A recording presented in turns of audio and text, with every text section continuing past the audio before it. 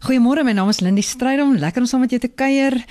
Ek dink vanoggend terug oor die afgelope 18 jaar wat ek al 'n spreker is en dit het maar aanvanklik begin met 'n getuienisgeleentheid, mense wat jou storie wil hoor en eintlik kan ek 18 jaar later sê dis nog steeds getuienis. Ek het net gekies om nie vas te haak by daai eerste deel van my getuienis of my storie nie, my eerste ontmoeting of eerste bekeringsmoment nie, want ons is mos in 'n dinamiese verhouding met God. Ons groei en ons leer en ons loop in die voetspore van Jesus, die lewende water wat altyd aan die beweeg is, so ons kan nie regtig stil staan by daai eerste dinge nie. En 'n skrifgedeelte wat nog altyd vir my op hierdie pad bemoedig het in hierdie rol as spreker is 1 Korintiërs 2 waar Paulus ook sy manier van preek en die doel van sy prediking verduidelik. Ek lees vir jou uit die boodskapvertaling. My liewe vriende, onthou julle nog toe ek die eerste maal daar by julle aangekom het? Toe ek julle van God se wonderlike planne kom vertel het ek nie met lang stories wat mooi klink of ingewikkelde redenasies gekom nie. Ek het dit doelbewus eenvoudig gehou.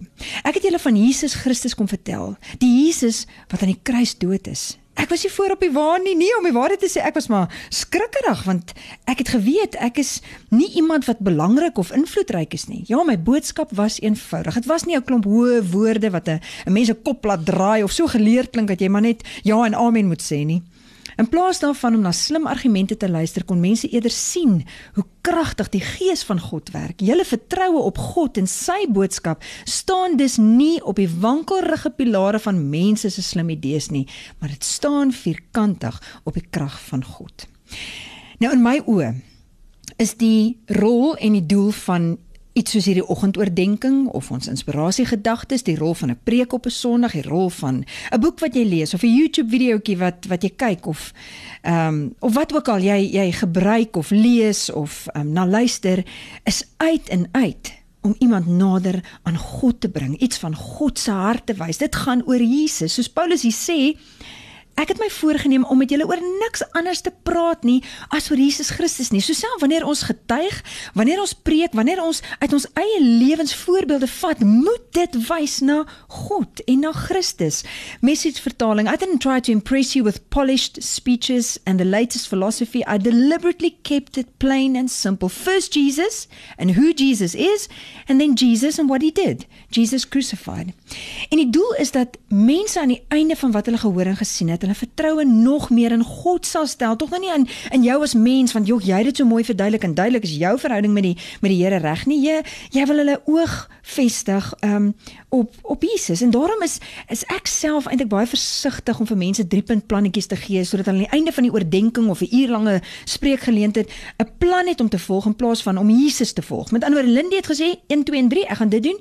Nee, ek wil hê jy moet na God kyk, jy moet na Jesus kyk, en jy moet volg wat hy van jou vra, en as jy voel jy is nog steeds onseker, hoop ek dit lok jou nader om vir jouself te gaan hoor, en vir jouself te gaan hoor en sien, en uit te vind en leer ken. Alles wat ons doen en sê, is om mense te help om hulle oog op Jesus te vestig, as jy begin in die volëinder van ons geloof, en om 'n verhouding met hom te leef. Die eenvoud van Paulus se woorde en sy keuse om dit dan 'n doelbewus eenvoudig te hou, was nie omdat hy nie die geleerdheid en die welsprekendheid of die ingewikkelde redenasies gehad het nie. Inteendeel, mense vergeet hierdie som, hy kon sy luisteraars behoorlik oorweldig het met sy geleerdheid en kennis, want hy het dit gehad. Maar wat sou hy bereik het? Hy lyk goed, en jy dink, oh wow, ek is so impressed met Paulus, en dan voel ons geïntimideerd en ons voel eintlik net nog verder van God af. Die doel was om vir mense meer van Jesus te vertel, om mense opgewonde te maak oor Jesus en om hulle te help om hulle harte, gedagtes en lewens op Jesus te fokus. Voorheen sou Paulus op sy skerp verstand, op sy vermoë om te kan debatteer vertrou het. Want die doel van die oefening was om met mense te redeneer, hy wou die argument wen. Nou was die doel om mense se harte vir Christus te wen, en daarom het hy op die Heilige Gees vertrou, want daardie binnewerke van die hart kan hy nie doen nie. As sy luisteraars hoor, kan hy nie hulle harte verander nie, dis die Gees, en hy staan daarop. Interessant net ook, en ek sluit hiermee af, ek lees in die Bybel in praktyk, Paulus het geweet, hy het na sy ontmoeting met Jesus geleer, dat effektiewe prediking bestaan nie daaruit dat kennis en voorbereiding nie belangrik is nie. Dis net dat die Heilige Gees daai kennis en voorbereiding geryp het en geslyp het. Mag jy in alles wat jy hoor van die Here, nader getrek word aan sy hart, want dis die doel. En as ons nie dit reg kry nie, moet ons eerder nie van hom praat nie, en oor hom praat nie. Dit moet ouens nuuskierig maak om vir hulle self te kom hoor, en dis my enigste gebed vandag. Here, mag selfs hierdie 5 minute wat ons nou gedeel het, iemand op 'n manier nuuskierig maak om vir hulle self te kom hoor. Want ons verhouding met U is 'n persoonlike, intieme verhouding, en U Gees staan ons elke dag by en rig ons lewens, en daarop bou ons, nie mense se idees of opinies of redenasies nie, maar op die krag van U. Amen.